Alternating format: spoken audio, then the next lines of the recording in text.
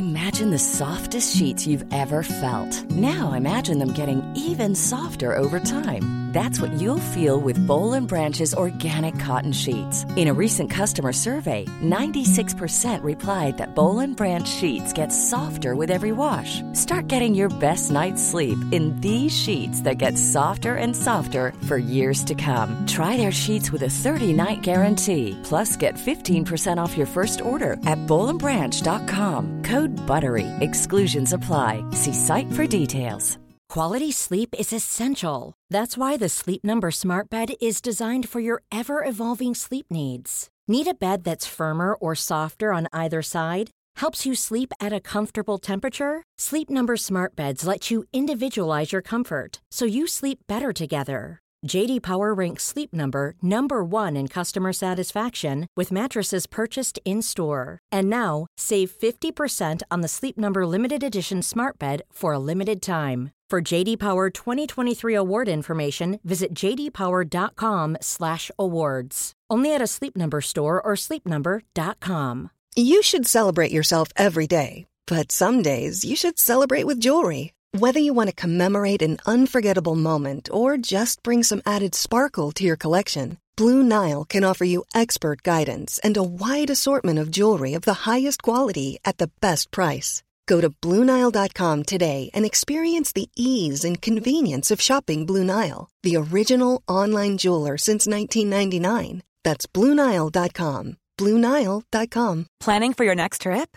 Elevate your travel style with Quince. Quince has all the jet-setting essentials you'll want for your next getaway, like European linen, premium luggage options, buttery soft Italian leather bags, and so much more. And is all priced at 50 to 80% less than similar brands. Plus, Quince only works with factories that use safe and ethical manufacturing practices. Pack your bags with high-quality essentials you'll be wearing for vacations to come with Quince. Go to quince.com/pack for free shipping and 365-day returns.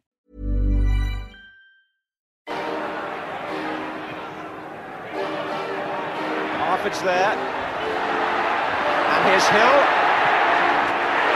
Ricky Hill! Beautifully taken. And Luton deserve their lead.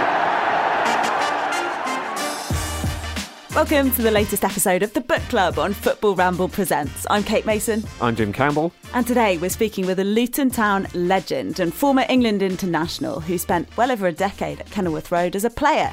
But when he returned to the club as manager at the turn of the millennium, what he found there meant his stay would last just 4 months. In that time, he learned enough to see that something needed to change, not just at Luton, but in English football as a whole. This week for Book Club, we're reading Love of the Game by Ricky Hill. Played to Harford, played on to Ricky Hill. There's the counter-attack. A brilliant goal by Ricky Hill. And that almost certainly will put Southampton out of this Littlewoods Cup. And Luton through to a semi-final against West Ham. Ricky Hill's technical skill, talent and glide are talked about by everyone lucky enough to have watched him play in the 80s, and he achieved some incredible things with Luton as a player, including Luton's only League Cup. Bryans. The outside there, Steen! And Luton are ahead in the very last minute. It'll take a monumental effort now by Arsenal to get back on level terms. And the underdogs look as though they are going to have the last word. What an amazing cup final this is turning out to be. But where the story really gets interesting is in those 4 disconcerting months in charge of his former club. Reading like an alternative version of the Damned United, what makes it all so much more inconceivable is that this was a club he'd helped build on the pitch as a player. And when Ricky started to ask himself why, he began noticing how few black men like himself had been granted big chances in English football management, and decided something should be done about it. Delighted to say Ricky Hill joins us now down the line to talk about his book, Love of the Game. Ricky, thank you so much for joining us for Book Club. Hi, Kate. Thank you very much. Hi, Jim. Glad to be here. Oh, it's so good to have you with us. The book's story then of the later stages of your career is one containing a fair few disappointments and a lot of frustration, I think. How do you feel looking back at that time now? without a doubt, sitting here with the years that have elapsed from that period, as you say, just after the millennium, very still disappointed, still frustrated, still semi surreal in respects to how it all panned out, even though it's over 20 odd years ago. The main fact is obviously having spent 13 years as a player at the club, to then go back to Luton as a manager and be given the opportunity for only 4 months, it kind of sticks in your craw, so to speak. And at the time, what did you put that down to? I would like to think it wasn't just one single thing. The club were in turmoil. They had been in turmoil for 3.5 to 4 years prior to my arrival, in respects to being in administration, stripped of all their assets in terms of the better quality players that they had moved on to pastures new during those 4 years and had not been replaced. Lots of difficult infighting within the club in regards to ownership, and also just the general lack of real development going throughout the whole club. So to go there and to find that premise and to be then given 4 months and judged as if it was my fault, the previous 4 years hardship, is still pretty tough for me to accept, knowing my quality as a former player and as a reputable coach now on the journeys that I've had post my playing career. It's very difficult sitting here now to say, well, why wasn't I given the opportunity, like many others have had, to be judged with your own team before deciding that you are not capable? One of the really frustrating bits within reading the book about the experience that you had at Luton is the impression that even when you were given a chance to take over as manager, you still weren't really given a chance because of the stuff that you've alluded to. The fact that you were given 4 months in charge in a situation that was pretty ridiculous. I mean, you talk about how there was something like 13 players you identified who you didn't think would make it as professionals, or some number like that, and you're proven right throughout the time of the book. And do you look back on that period and think that anybody could have made a success of those conditions? Be that Jose Mourinho or anyone? And do you look back on that and think, well, what was the point? How did you ever stand a chance? It was a period of time where there was not enough realism as far as I'm concerned in terms of what I was inheriting and what we would need in order for that to change. I think I mentioned in the book, I had one of my first interviews with Matt Smith from ITV, and the chairman had already said to him, "Oh, we're looking at the Premiership in a couple of years." Now, respectfully to the chairman, that was so foolhardy, but at the same time, it was out there. So I had to address that factor, and I said, of course, we look to progress, but if we can stabilise things from where we were last year, with the new consortium coming in and identify new talent and bring through a proper process within the development of the club, then we can see maybe things will improve over a period of time. So all those little things, and whether it was that false expectation because it's Ricky Hill that returned to the club, that's probably weighed against me too, but I sincerely would have expected a little bit more support from within the club whilst I was there, and also given the opportunity to actually make my mark or stamp my mark on the position. There's a real sense, Ricky, of frustration in the book about how things turned out with your coaching career, specifically because you seem to have just been met with brick walls everywhere you went. Like, you went out and had coaching experience in the USA, and you had coaching experience in Trinidad as well.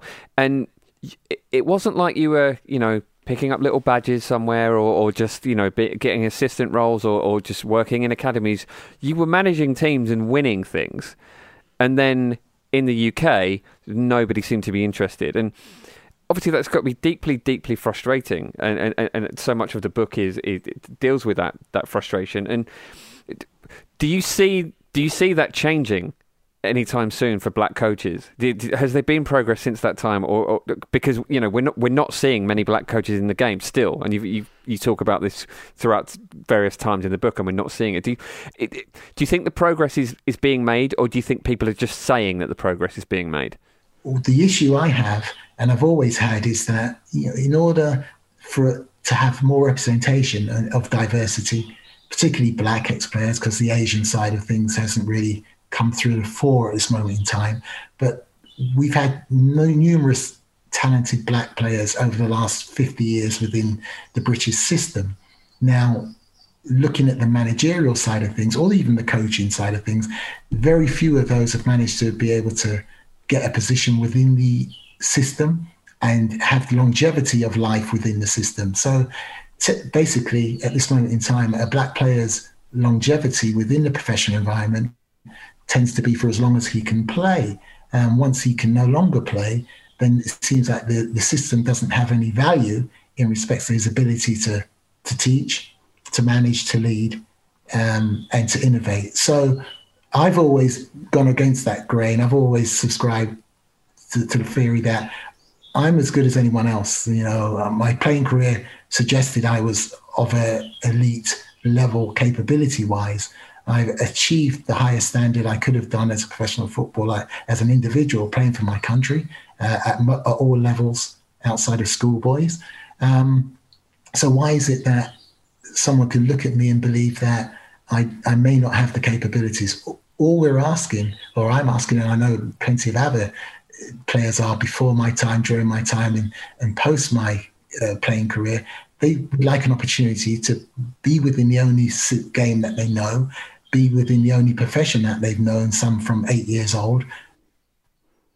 But to date, if you're a black or Asian minority, you are highly unlikely to be able to have any kind of career post your playing career. And that to me is an injustice, and it's a gross injustice in respects to still continuing in 2021. And as you alluded to earlier, Jim, I've gone away and I've been successful. I've got 3 Professional Coach of the Year awards. These are all professional leagues.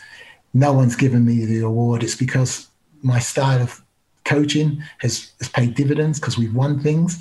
My style has also indicated that players have improved because they've gone on to play for their national countries, as in America. They've moved to bigger clubs in the MLS and other clubs. So I do have a talent for the game. I do have an understanding, and I do know how to implement that. Now, for England or the UK not to embrace what I have, again, it frustrates me.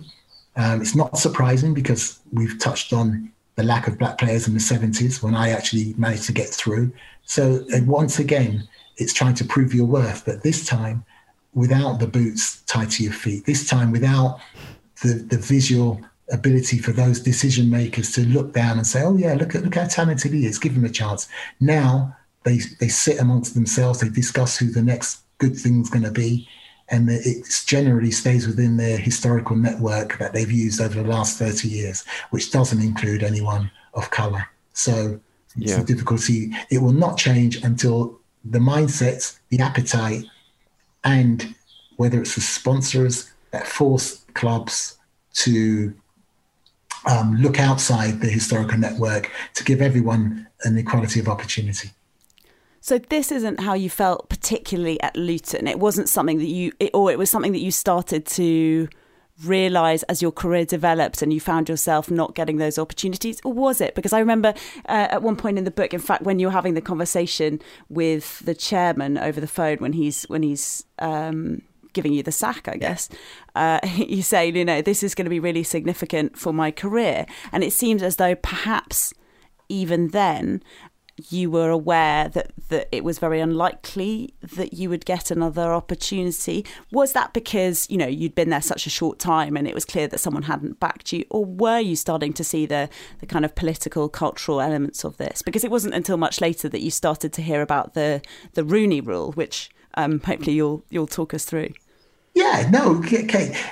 I've always been aware of the difficulty from both fields, whether it's to play or to become a coach stroke manager, because as I say, I grew up looking at some players that were older than me that I could not believe would not be capable to become professionals. And again, you need the luck and you don't know if they've got the temperament when the actual opportunity arises, but I believe they should have been invited into the system And then whether they succeeded or failed would be down to them to a degree.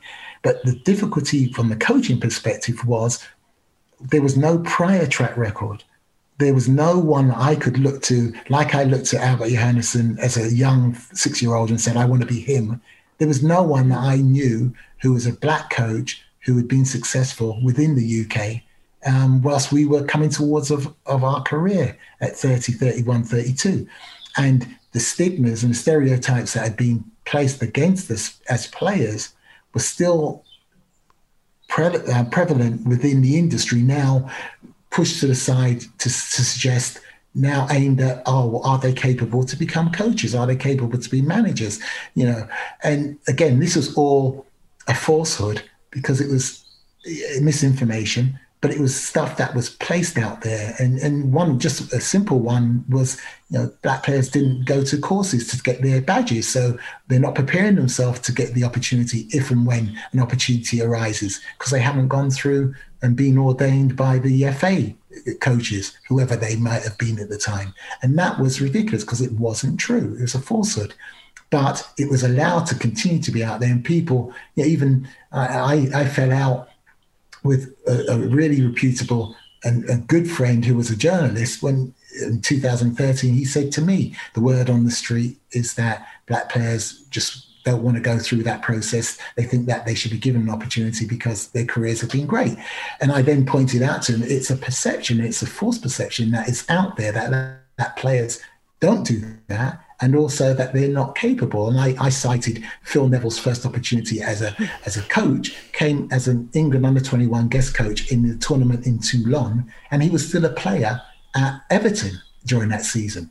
So all of a sudden he's propelled into England under-21 duties as a guest coach. He's never done coaching to my knowledge before, unless he was working in the academy. And likewise, Gary Neville's opportunity to become England's number 2 or an assistant manager at number 2, that's his first gig outside of being a professional footballer. Now, I don't begrudge any of that to Phil or Gary. I mean, they're smashing people, and good luck to them if you can get it. But that is not afforded to black people too often. There's no one that I know has been given that opportunity to just go straight in it based on the perception that you are going to be capable. And that's frustrating because we are not discussed as having football through and through our veins. We're not discussed of all the wonderful things that we could do. A lot of the time, when people think about us and discuss us as players, it's for our physical attributes. Great skill, great speed, great in the air, whatever it might be, strong, but they don't talk about the nuances of us in terms of our articulation, our mannerisms, and the ability to inspire. So let's go back and dig into that early time of yours at the club then that made you into Ricky Hill, the player that the Luton Town fans loved so well. Tell us, first of all, I guess, what took you to Luton and what you made of those early years at the club. We know, of course, you went up with David Pleat in the early 80s. So it was a time of pretty great success on the pitch. Yes. From my perspective, I was a young black player, young black boy from Crookerwood, northwest London, northwest too. And I had aspirations to be a professional footballer throughout. As long as I can remember, that was my dream. But I had no idea how I was going to make that dream a reality.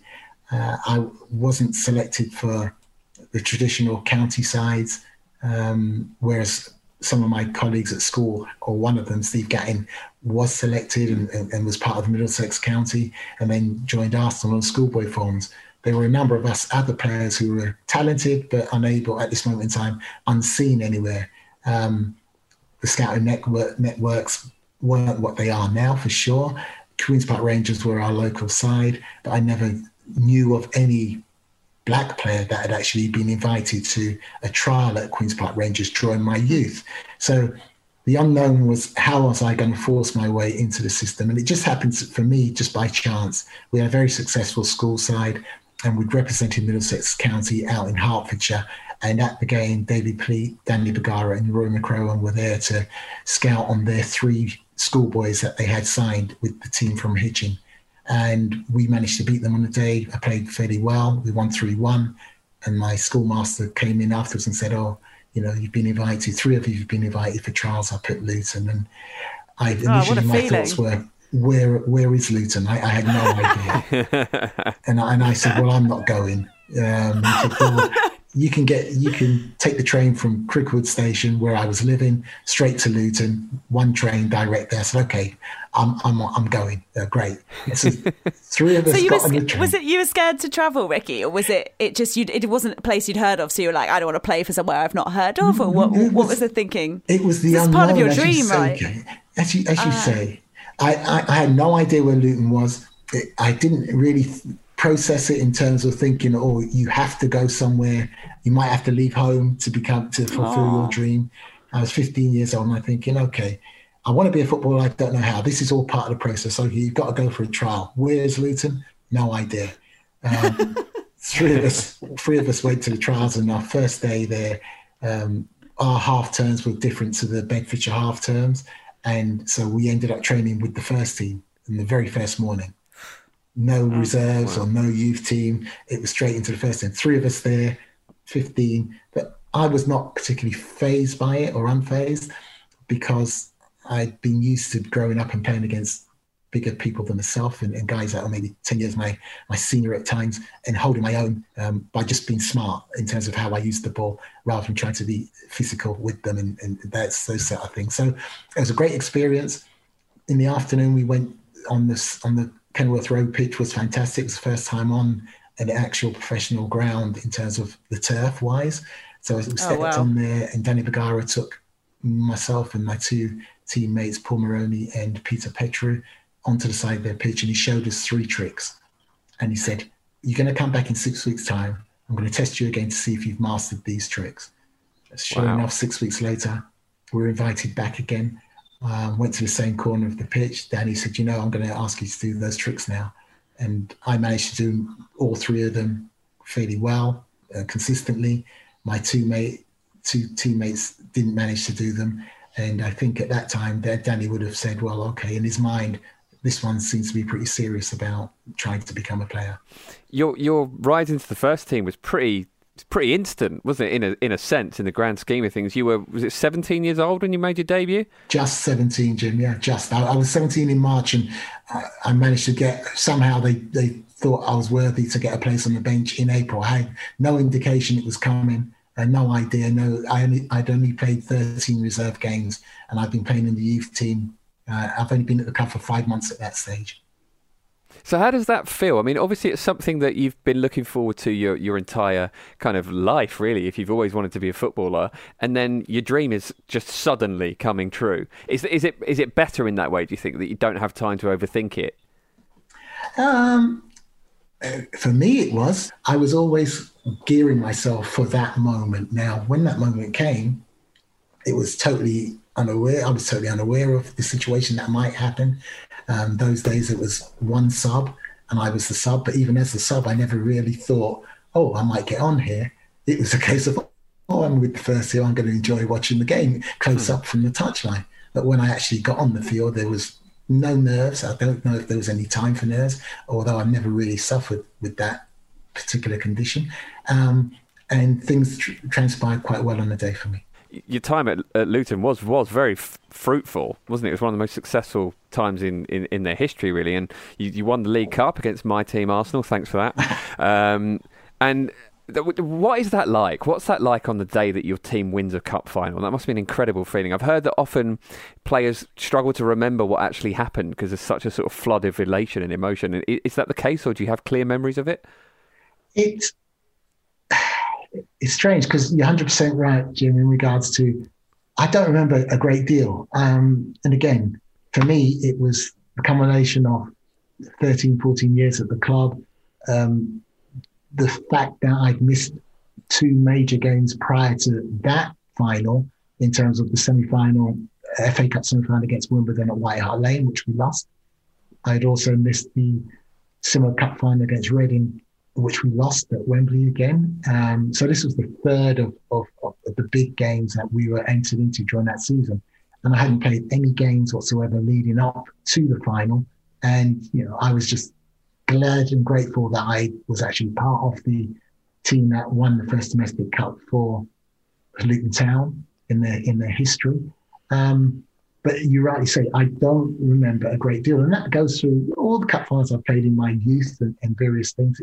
It's one of those things whereby you're so focused on the job in hand, you're so focused on being the one whose name's going to be put on the cup and who's going to have their arms raised at the end of the game and celebrating that. You don't really consider all the other added extremities that are out there at that time in regards to you see it, you kind of just get absorbed in it, and it's kind of that surreal feeling where you're floating within the atmospheric scenario that's in front of you. It's finished, and Luton have won their first major trophy. They've tried for so long since they were formed back in 1897. Really an inspirational character is Foster. He's led the club brilliantly in his years there, and he came from Aston Villa reserves. Well, this action never changes as he'll lift the cup. It's just that the faces do, and that's a new face and a new club. The name goes on the Littlewoods Cup, Luton Town FC. Ricky, we talked a fair bit then about your time as a player at Luton, and we've heard, of course, that you won this incredible opportunity, as it seemed then, to go on and become manager of this club that you'd served so faithfully as a player. And you said that immediately it was clear that things weren't quite right in the club, and you set about, in all good faith, trying to fix them. Now, one of the things that comes out in the book is that you felt as though you'd shown loyalty to Luton, and perhaps you expected that would be shown back to you when you returned to the club. Do you think that was a sort of naive way of looking at things, or is that just the way you want to operate, and if other people aren't going to behave in that way, then worse for them? I think it's a bit of both, okay. To be honest, because it was the romance side of things in regards to when Luton came knocking, it had been a position that I felt in my mind I would have loved to have attained, becoming manager of Luton Town. I'd actually spoken to David Evans in 1987 whilst I was still a player to put forward the situation whereby I would like the opportunity, if it ever arose, to put myself forward to be considered for the manager position. I was still a player at the time, but John Moore had left the club, and it was kind of in that position, interim position, where there was no manager. And David Evans spoke to me and he said, "Ricky, I understand." He says, "You don't have your license right now. And if Brian Horton had had his license at that stage, he would have been the manager of Luton Town." So he said, "I wouldn't travel on an aeroplane if the pilot didn't have an air flying license. So it's the same with me." He said, "I've no doubt you will become a manager at Luton Town at some stage. I have no doubt about that." So I thought, great. I'd gone away. I worked at various academies at Sheffield Wednesday and at Tottenham. I'd been to America and had success there. And I felt I developed my style. I've been on the courses that they suggested that players go and take to then prepare yourself to become a manager. I felt I'd honed my style in terms of how I would like my teams to have the identity and the DNA. I've always felt that players who I've worked with had respected my knowledge, respected my mannerism, felt that I was someone who could lead and kind of guide players. And I felt my eye for the game and my understanding of the game was up there with the best of people. You have to look at stylistically how I played. It wasn't anyone that taught me that. It was myself that had taught myself to do the right things at the right time as best as I could, and arm myself to be the best footballer. And likewise, I think I've armed myself to be the best coach stroke manager that I can be from a psychology perspective. But then going there and seeing the mess that was there, it was a surprise to me. My closest friend, Q, that I'd grown up with and been neighbours from 5 years old, said to me years before I got the Luton job, by the time you get the opportunity, there'd be nothing there for you to work with. And yeah, he was very perceptive. He's a perceptive person anyway, but those words were prophetic in respects to what I actually found when I went through those gates.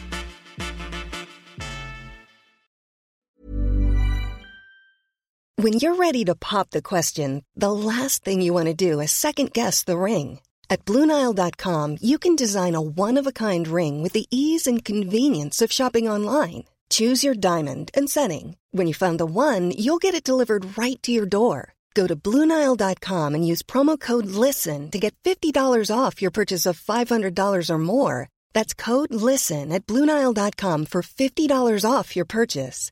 BlueNile.com, code LISTEN. Quality sleep is essential. That's why the Sleep Number Smart Bed is designed for your ever-evolving sleep needs. Need a bed that's firmer or softer on either side? Helps you sleep at a comfortable temperature? Sleep Number Smart Beds let you individualize your comfort, so you sleep better together. J.D. Power ranks Sleep Number number 1 in customer satisfaction with mattresses purchased in-store. And now, save 50% on the Sleep Number Limited Edition Smart Bed for a limited time. For J.D. Power 2023 award information, visit jdpower.com/awards. Only at a Sleep Number store or sleepnumber.com. Hey, I'm Ryan Reynolds. Recently, I asked Mint Mobile's legal team if big wireless companies are allowed to raise prices due to inflation. They said yes. And then when I asked if raising prices technically violates those onerous 2-year contracts, they said, "What the f*** are you talking about, you insane Hollywood ass?"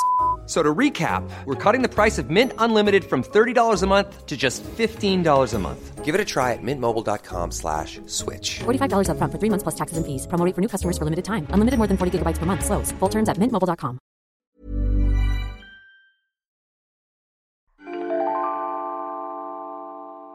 I think the hard thing, Ricky, is that, you know, it's like trying to pin down an eel, this, isn't it? I mean, there's a report out today that says there's a government report that says there's no evidence of institutional racism. And when we're trying to talk about these topics, you know, we're trying to collect together anecdotes that you've experienced, and it's definitely something that you've strongly felt. But it's still quite hard if we as a collective, you know, society, if you like, are trying to convince people who are making decisions, who might not look like us, who might not be like us, that these things are as we see them. Yeah. I mean, it's such a massive challenge, isn't it? I can only speak from an informed position from my industry, which is football.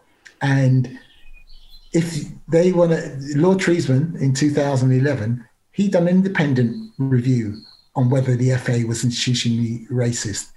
And he found, as a former chairman of the FA, the irony of it, he found that it was. And, you know, I've referenced certain things that he found on his founders within my book. Now, that's 10 years ago. And our industry, as in soccer, and I'm taking away the behavioral racism, because that, you can never eradicate that. Behavioral racism is owned by individuals. It's not owned by football. It's not owned by industry. It's individuals and their upbringing or the tribe that they move with. It's tribal, the community, the environment. All those things are part of the behavioral racism. The online space that we have, that's fine. Now I'm talking about the industry and sponsors and institutions that do not have a reflection on society running through their organizations. You know, the football industry outside of the field of play is a 0.03% Black and minority ethnic groups involvement. The 99.97% is a white enclave. So that's a disparity, a gross disparity. And whether it's institutional or just racial bias or naivety, it's wrong. And it's a gross injustice because, and without being conceited, we help set the table to what this game has been built upon. The evolution of the game, the Sky TVs, the global prominence, the wonderful, beautiful game that everyone talks about, that included Black people and people from minority ethnic groups. Now, it seems like, yes, you're still welcome to continue to set that table. on the field through your prowesses on the field of play, but you're not welcome once you can no longer play. And if you want to call it institutional racism, then so be it. Now, any report that you do on that front is bound to show a different outcome to what was on the Daily Mail today. So this exact problem was recognised within the NFL, and it was dealt with something called the Rooney Rule. And when you heard about this, Ricky, it clearly lit a fire under you, and you did everything you could to bring it here. So how do you feel? Where do you feel we are now in terms of effectively implementing the Rooney Rule? And can you take us through the Rooney Rule as well, just so those listening at home can get a kind of clear idea of what it is? Certainly, Jim. It's the Rooney Rule was created in 2003, March 2003. Prior to that, it was discussed in October 2002. So from discussion to implementation took 4 months. And what it came around because there was a lack of opportunity for black coaches at the time. They managed to get into the system as coaches, assistant coaches, wide receiver coaches, but they weren't offensive coordinators and they weren't head coaches. So they decided they needed to do something which would enable those who were coaching within the system, those who had great, solid careers, stalwart careers, to get the opportunity to interview for a head coaching position or a offensive coordinator position or a front office position whenever a vacancy became available. Again, the same problem that we have here, where decision makers will always favor their contacts, their historical network of recruitment that they normally go to, or the preferred agent or ex-teammate that they know within the system. So to break that mold and to try to introduce some new blood, so to speak, into the conversations, they decided to get together and create the rule called the Rooney Rule, which Mr. Dan Rooney, the ex-president of the Pittsburgh Steelers, was part of the diversity committee, and they decided to name it after him because he was the one that was sitting in the chair at the time as the incumbent. Now, it only came around to a degree with a real push came when Johnny Cochran, the ex-O.J. Simpson lawyer who got O.J. off the trial, and Cyrus Myrie, a civil rights lawyer, Jewish civil rights lawyer from Washington, got together and they said they put out the word that there was going to be a boycott of all the sponsors that were part of the NFL, their brands, Coca-Cola, whatever else, and they would get the communities, the diverse communities, to boycott buying their products because there wasn't enough progression or wasn't enough inclusion at the top end of the game. And when that was muted, the commissioner, Paul Gabrielou, his name, and he decided we need to do something, got the owners together and said, what can we do? Similar to the Premier League, they got a committee of 32 owners and they have to have 3/4 of the votes in order to implement a new rule, a new policy. Apparently, it was universal that everyone decided, yes, let's do this. So they then implemented the Rooney Rule, which allowed one minority candidate to be interviewed for a position as and when they became available before filling that position. In 2005, 2003, one of the presidents, Matt Millen at Detroit Lions, decided he was going to hire his preferred choice without going through the process of interviewing a minority candidate, a black or minority candidate. And Matt Millen was fined by the league $250,000 for not following the proper process. Now, so that shows that they're really following it, right? That shows that there's actually some teeth in this. Because there's been this football leadership diversity code in October that a whole load of clubs have signed up to in this country.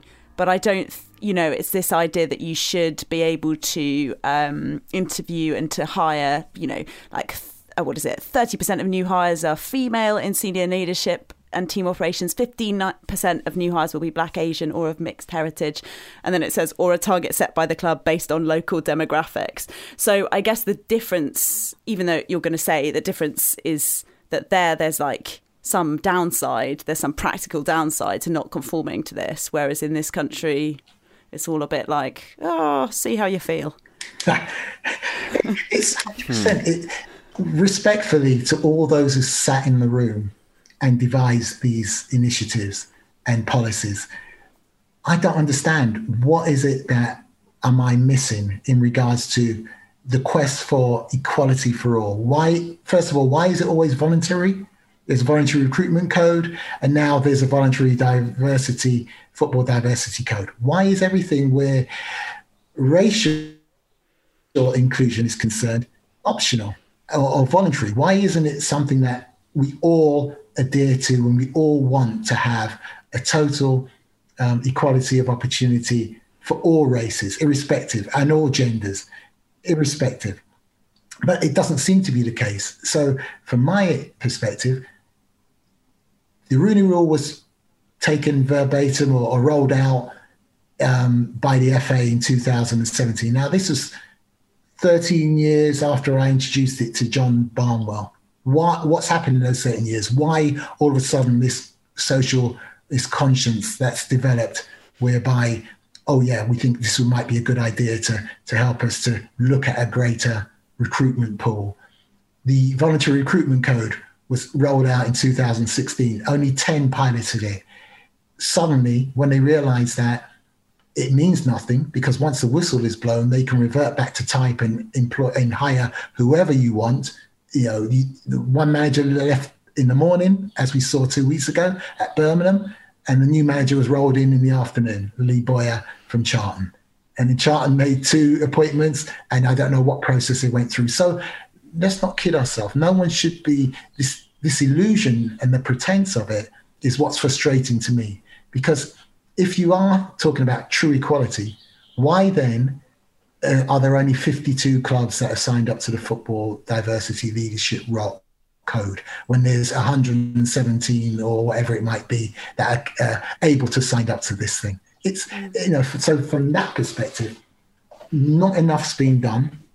Football themselves are not doing enough. The institution, the stakeholders, the governors of the game, the custodians of the game are not doing enough in regards to the true creating an organization that is truly accessible for every race. Now, I've written to Richard Masters on 3 occasions, and I know he's only just got in the position in 2019.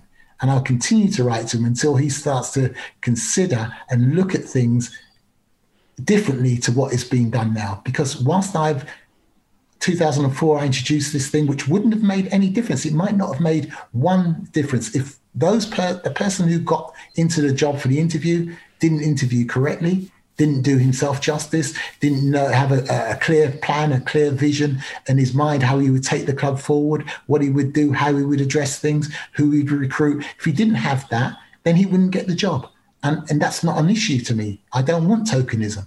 I just would like the opportunity to sit in front of those who make decisions and explain my vision for why I should be the perfect candidate to get the position.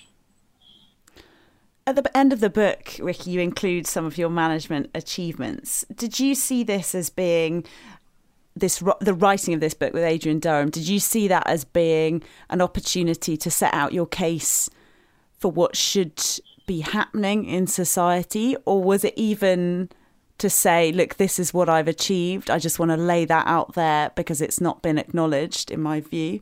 Or were you even saying, hey, I'm out here, I could still manage, I'd love to? All of the above, Kate, without a doubt. As far as I'm concerned, and I think Rodney Marsh picked up on something. I know Rodney was one of the first ones to sack me, but I'd done an interview with Rodney last week for his Sirius FM radio show in America. And he said, you said something in it, and it really affected me. And I said, well, what's that, Rodney? He said, you said in an interview with Sky quite recently that you were invisible. What did you mean by that? And I went through the whole process. He goes, no. What did you mean that you were invisible? So I said, well, because I've represented my country, I've paid to a certain level, I've done all I can do, I've worked at Tottenham, and I've worked at Sheffield Wednesday, and I've gone away and I've got these accolades, I've won trophies, and I've got these coaching awards, and I've got people that I've worked with that have gone under. I said, but in England, I'm still invisible. So from that perspective, it was the book is something to let people know, not about me per se in terms of, oh, look how great I am, but just that given an opportunity, there are others outside of those who you look at now and believe are successful. I mean, not every manager wins trophies. Not every manager gets promotions. Not every manager wins individual accolades as a coach, but they still find work within their profession. They still, irrespective of them being relegated, manage to get repeat opportunities, irrespective of them being fired 3 months ago on occasions and I presume they were fired because their results weren't great at the time, they still managed to get rehired 3 months down the road. Now, with my success being what it is, with my playing career being what it is, I still haven't been able to get repeat opportunities for whatever reason. Now, I have people writing off all the time and sending CVs in, and I think we're at the point now where just take my name away, put down the merits of my awards that I've won or my career in terms of playing whatever levels I've played, the amount of games I've played, what I've won as a player and also as a coach and where I've coached, without any name attached to it, and ask people, would you be interested in someone that has these capabilities? Would you be interested in having a conversation? The blind interview, so to speak, blind CV. Because I hate to think it's race-based alone, but for me, I can't help but think that is the only thing that you could look at my CV and say, well, what's different to him than Adrian Heath, who's now at Minnesota in the MLS, or other adversaries that I coached again who moved from the NASL that I was at, my last coaching gig, and have gone into the MLS. There's 4 ex-coaches at the level that I performed against, competed regularly against, and my sides were always renowned as the quality sides, and I won a championship in that environment. Yet still, I'm not even included for a conversation, even a reach out to say, would you be interested in this opportunity, or let me know what your vision is. Because you went for an academy job at Luton not so long ago as well, didn't you? Ricky, do you see any cause for optimism based on some of the steps that have been taken, particularly in the wake of the Black Lives Matter movement? I mean, I know for one example that has been talked about a lot is this question of how black players are described during commentary. I know a lot of broadcasters have been hosting workshops to try and explain to commentators and try and make them aware of the language that they're using and how that can be, bias that they don't even know that they are exhibiting. So that's one example, I guess, of people trying to take steps. Do you see others? Do you see sources of optimism more generally in society at the moment? I'm an eternal optimist. Trust me. Again, I don't have an inferiority complex about anything in terms of your capabilities or what you can achieve. What I would say is there's been tremendous performative empathy shown. Tremendous. Everyone, all the organisations, everyone rallying how wrong it is. The Sky, I watch Sky and I see the advert, come on, we're in, I'm in. I don't understand what that means. Really and truly, I'm in to what? Because ultimately, as individuals, we all play our part and we all do our part in terms of making this a more just world that we live in, and where we shouldn't really have to talk about equality. The workshops, again, to me, I'm slightly, confused, perplexed. I understand potentially why, but no one taught me how to intermix with white people. I'm black. I went to school. I learned right from wrong. I went in my home. I learned right from wrong. I learned how to speak to people in the correct manner, be polite, be mannerisable. But why is it now that because we've had these situations where black inclusion is not prevalent in all industries, now we're having workshops, now we're having education that needs to go there. Now we're having, to reprogram people's mentality. I always assumed that we were just human beings, all of us, but we came in different shades and different sizes. Now, for me, from that to take place, it suggests that it's a stopgap, it's piecemeal, it's to say, yes, we are trying better, to do better, but ultimately it doesn't really affect the numbers and the change in hierarchy or the landscape in terms of inclusion. And when someone as great as Vincent Kompany comes out and says that throughout all his travels, in all the games at Man City, he very rarely sees people like him within the organizations and senior management. Now, that's not going to change overnight. But unless there's an appetite and a real awakening to understand that, yes, this is wrong, yes, this is an injustice, and that goes from FIFA and all the governing bodies and whoever they are, that sit there, what's the word in terms of talking about the game and the rules of the game, but having no diversity of inclusion within those rooms. That has to change. And it's not as if there's not people that are capable. I've retired 30 odd years ago from England.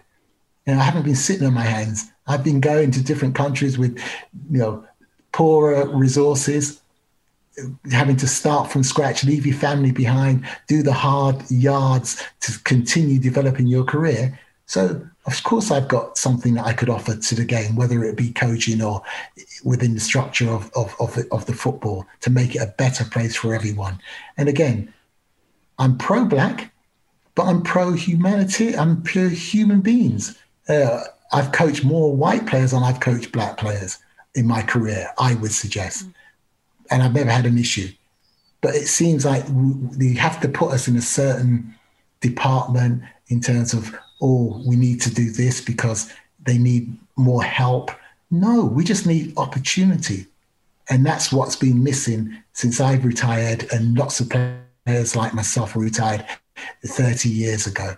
And until sponsors and those stakeholders take the lead and force clubs through denial of funding that they get every year to build their club upon, to pay their staff, to pay their mates. If they start denying them the funding because they don't have an inclusive environment, then we might see things being changed. I'm not an activist. I've never professed to be an activist, but I want equality, and I want it maybe too late for me. Everyone has a shelf life, but I know I could serve the game in some capacity. But there's generations that have been lost along the way, like myself, over the last 30 years. Every 5-6 years, there's a new generation of players that have suddenly come and been stars, helped their sides be successful, never to be seen again, names never to be called again in a football context. And that cannot be right. Oh, Ricky, we really appreciate you talking to us today. It's been fascinating hour and a bit, and I actually feel that in the first half, some of the stuff we were talking about on football, I feel more informed just having heard you speak about the game. So I can see why you're so sure that you are a person who has the ability to give something in management. So thank you for taking the time to talk to us and for your book. Thank you very much for reading the book. I hope you enjoyed it. Thank you, Ricky Hill, for joining us today on the Book Club. The book, Love of the Game, is out now with Pitch Publishing. We'll post a link to where you can get it on our socials at Football Ramble. Do let us know what we should read next. I'm at KVL Mason. Jim is at Jim Campbell TFR. Or, yes, Football Ramble, I've already given you. And we'll catch you next time for another episode of Book Club on Football Ramble Presents.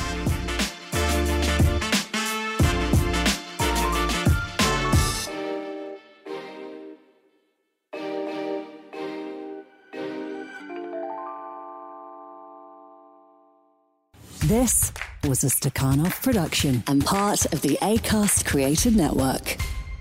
Jim, do you want to know about that Rogue Bogue? Have you got time for the Rogue Bogue? Let's hear about the Rogue Bogue, because you talk about an injury in the book where basically, was it that your bone was growing too much and just sort of you had a bone floating around in your leg? No one wants that. Right. I don't know why I want to hear about this. It's horrifying. To be honest, again, when you're a professional footballer, there's a certain naivety in your world whereby you just want to play and you just, if you get injured, you just want to get back and play. And there's a recklessness that goes along with that. I know now the medical situation is so much greater, and the knowledge is there whereby they know exactly how much you're bleeding and when you're bleeding and when the bleeding should stop and what you need to do. And it's meticulous now in terms of how the treatment is and the rehab. Back when we were coming through, a knock would be just a knock, and you try to run it off, and a magic sponge would come out and put the cold water on you. You're all right, son, off you go. And the next day your leg would have been seized up, and it's okay, you need to break that down. And put his fingers in there and try to break the blood that had congealed there. It wasn't circulating because it's damaged, it's bruised. Now, we know now that's the worst thing you can do. You need to let the blood settle. You need to just ice it. You need to then start gradually moving your leg and get some motion back to then get the blood to circulate in its natural form. Unfortunately, back in my time, where it was competitive and people would go into contact and you'd get blows, I suffered a number of dead legs to the outside of my thigh, where people just run into you, near you, and it would just go deep through the muscle towards the bone. Now, again, 2 days, 3 days, you're back playing and you're running around. Unbeknown to me, during those blows, what was happening, because it went so deep into the femur, it hit the femur and then it caused sparks of bone to flake off of the femur. And it was like shooting, just running around in your leg. But what they would do then, it would latch onto the blood that wasn't circulating properly and congeal and then formed. Unbeknown to me, this is all unbeknown to me, and I'm still playing week in, week out. I'm still, training every day, not an issue. And I didn't realize until one day we were playing West Ham in the evening, and someone in the dressing room, we were just messing about, and someone just leant against my thigh. And next thing you know, an object popped out. You can imagine like those films, Men in Black and that, where you just see something pop out from the side of your leg. And it was just like that. And I thought, what is that? And it was still the skin, and it popped out into like an oval type shape. And I spoke to the physio. There was no pain. It was just this foreign, and it felt like it was really hard. It felt like bone. I played that night, didn't feel nothing of it. And then I continued to train, and it settled back in. So it kind of went out and it came back in. And then I actually found out when I thought I pulled my hamstring. I had pulled my hamstring previously a few years earlier, and I thought I pulled my hamstring again before a cup tie against West Ham. Against Watford. And I missed that game, and they treated it as a hamstring injury for 5-6 weeks. But every time I ran, I felt a sensation that come in my hamstring area, and the whole hamstring became sensitive. The skin around it became slightly swollen. It took me to a specialist, and he put his hand right in between my muscles, and he says, "You've got calcification there." And that wasn't the original injury I had on the side. So ultimately, they had to operate on it. They put me on the bench. They opened it up on the operating theatre, and they took out this massive piece of bone, which they had to break whilst I was out on the theatre, in the theatre. They had to break it whilst they opened my whole leg so wide to get it out, and then stitch me up. And that's when I went to Sweden for the loan period. And they also, at the same time, they took out the one that was on the side of my right leg, but they cut into my hamstring to get the bone out of this one. And it was the first time. Well, Bernard Megard was the surgeon. He said he'd never seen a foreign body bone that had been in someone of this size before. And again, I've been playing relatively well because I've been in the England squad that whole season. Wow. Well, I'm slightly sorry I asked. I didn't expect. It sounds worse. It was never going to be a nice story, was it? It sounds worse than what it was. It sounds absolutely awful, Ricky, to be honest.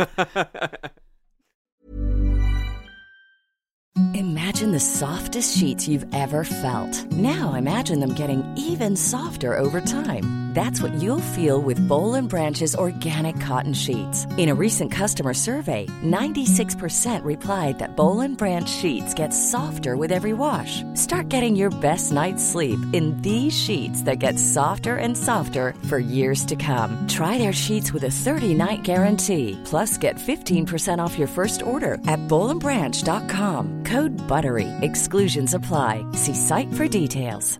Planning for your next trip? Elevate your travel style with Quince. Quince has all the jet-setting essentials you'll want for your next getaway, like European linen, premium luggage options, buttery soft Italian leather bags, and so much more. And is all priced at 50 to 80% less than similar brands. Plus, Quince only works with factories that use safe and ethical manufacturing practices. Pack your bags with high-quality essentials you'll be wearing for vacations to come with Quince. Go to quince.com/pack for free shipping and 365-day returns.